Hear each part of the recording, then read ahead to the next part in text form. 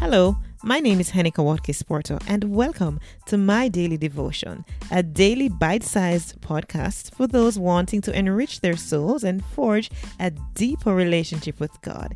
It is pure, unpretentious, and raw, which flows from the heart, fostering gratitude, peace, and a sense of abundance. Hello, and welcome to episode 449 of My Daily Devotion. It's taken today from Matthew chapter 12, reading from the Message version. One Sabbath, Jesus was strolling with his disciples through a field of ripe grain. Hungry, the disciples were pulling off the heads of grain and munching on them. Some Pharisees reported them to Jesus. "Your disciples are breaking the Sabbath rules." Jesus said, "Really? Didn't you ever read what David and his companions did when they were hungry?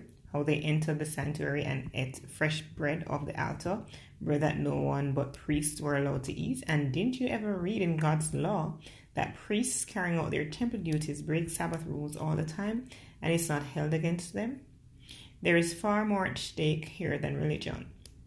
If you had any idea what the scripture meant, I prefer a flexible heart to an inflexible ritual, you wouldn't be nitpicking like this. The Son of Man is no lackey to the Sabbath. He's in charge." When Jesus left the field, he entered their meeting place. There was a man there with a crippled hand. They said to Jesus, "Is it legal to heal on the Sabbath?" They were baiting him. He replied, "Is there a person here who, finding one of your lambs fallen into a ravine, wouldn't even thought it was a Sabbath? Pull it out, even though it was a Sabbath, pull it out? Surely, kindness to people is as legal as kindness to animals." Then he said to the man, "Hold out your hand." He held it out, and it was healed. The Pharisees walked out furious, puttering about how they were going to ruin Jesus. Jesus, knowing they were out to get him, moved on. A lot of people followed him, and he healed them all. He also cautioned them to keep it quiet, following guidelines set down by Isaiah. "Look well at my hand-picked servant. I love him so much. Take such delight in him. I've placed my spirit in him. He'll decree justice to the nations. But he won't yell, won't raise his voice. There'll be no commotion in the streets. He won't walk over anyone's feelings, won't push you into a corner. Before you know it, his justice will triumph. The mere sound of his name will signal hope, even among far-off believers." Next, the poor demon-afflicted wretch, both blind and deaf, was set down before him. Jesus healed him, gave him his sight and hearing. The people who saw it were impressed. "This has to be the Son of David." But the Pharisees, when they heard the report, were cynical. "Black magic," they said. "Some devil trick he's pulled from his sleeve." Jesus confronted their slander. A judge who gives opposite verdicts on the same person cancels himself out. A family that's in a constant squabble disintegrates. If Satan banishes Satan, is there any Satan left? If you're slinging devil mud at me, calling me a devil, kicking out devils, doesn't the same mud stick to your own exorcists? But if it's by God's power that I'm sending the evil spirits packing, then God's kingdom is here for sure. How in the world do you think it's possible in broad daylight to enter the house of an awake, able-bodied man and walk off with his possessions unless you tie him up first? Tie him up, though, and you can clean him out. This is war, and there is no neutral ground. If you're not on my side, you're the enemy. If you're not helping, you're making things worse. There's nothing done or said that can't be forgiven. But if you deliberately persist in your slanders against God's Spirit, you're repudiating the very one who forgives.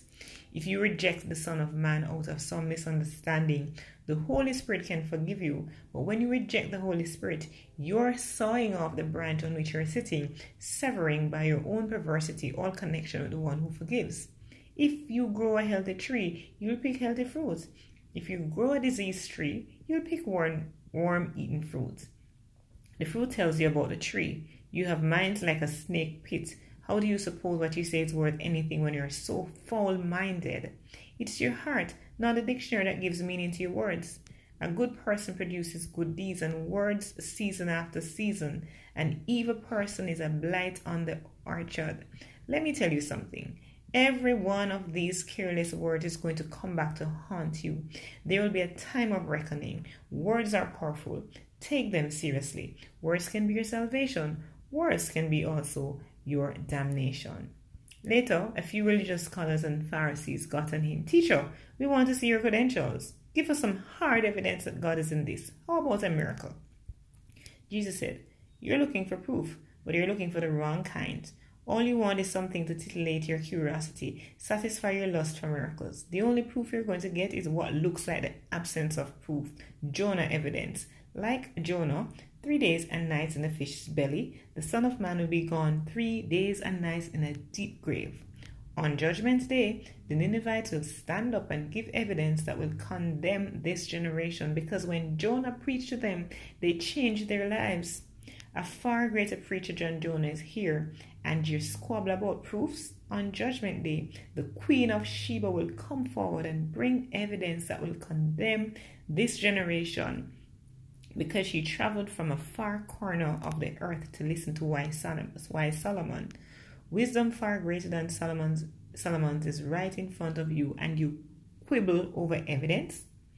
When a defiling spirit, evil spirit, is expelled from someone, it drifts along through the desert looking for an oasis. On some unsuspecting soul it can bedevil. When it doesn't find anyone, it says, I'll go back to my old haunt. On return, it finds the person spotlessly clean but vacant. It then runs out and rounds up 7 other spirits more evil than itself, and they all move in, whooping it up.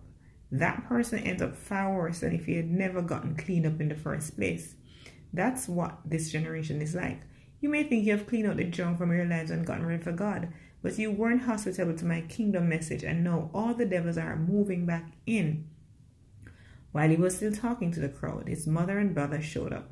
They were outside trying to get a message to him. Someone told Jesus, your mother and brothers are out here wanting to speak with you. But Jesus didn't respond directly, but said, who do you think my mother and brothers are? He then stretched out his hand toward his disciples. Look closely. These are my mother and brothers. Obedience is thicker than blood.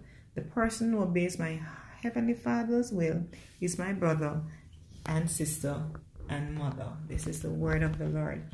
What a message as is presented in the Message Bible. And Jesus giving it all to the Pharisees and the religious leaders of the day. Wow.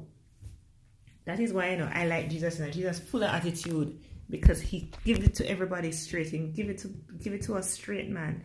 No fixing it up, no polishing it up. Give it to us straight, because sometimes we need to hear that solid word in the way, uncoated, undiluted, real. Doesn't get realer than this. So, there's just so much coming from this, and we know many of these stories, how the Pharisees, they're attacking him because he shouldn't have been healing on the sick and all on the Sabbath and all of these things. Like, hello, we're squabbling about Sabbath and what day you worship, when the heart of Jesus is what we're missing. We're missing the heart, Jesus' heart, which is to save sinners, which is to reach out to those in need, which is to show love, unconditional love. Father God, I thank you for this word as presented in the Message Bible, which is so solid, so potent, so direct, no going around the corner. It is what it is. Thank you, Lord, for the word, and I pray, Lord God, that even as I meditate upon it after this reading, that, Lord, you will inspire me to act, that, God, I will hear your word reminding me, tugging at my heart of the things that I need to do and the way that I need to live. I thank you, Lord, that I have an opportunity to share your word in this way, to share your word with the world. I thank you that I have an opportunity to read your word and to meditate upon it. I thank you, Lord God, because your word is life, your word is healing. I bless your holy name for this word, God. I thank you for this word. I exalt your name for this word. I extol you for this word. I magnify your name for this word. This word is such a blessing in the season, Lord God. In the season, Lord, where everybody wants to sugarcoat everything. It's such a direct word of how we ought to live and the things that are important, the things that we must place as priority in our lives. So once again, Lord, I thank you. Thank you so much for this word. Bless it unto our hearts in Jesus' name. Amen.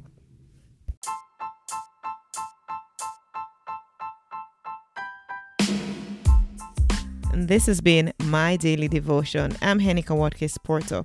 Catch me at henikawatkinsporto.com for all other things that I'm involved with. See you soon.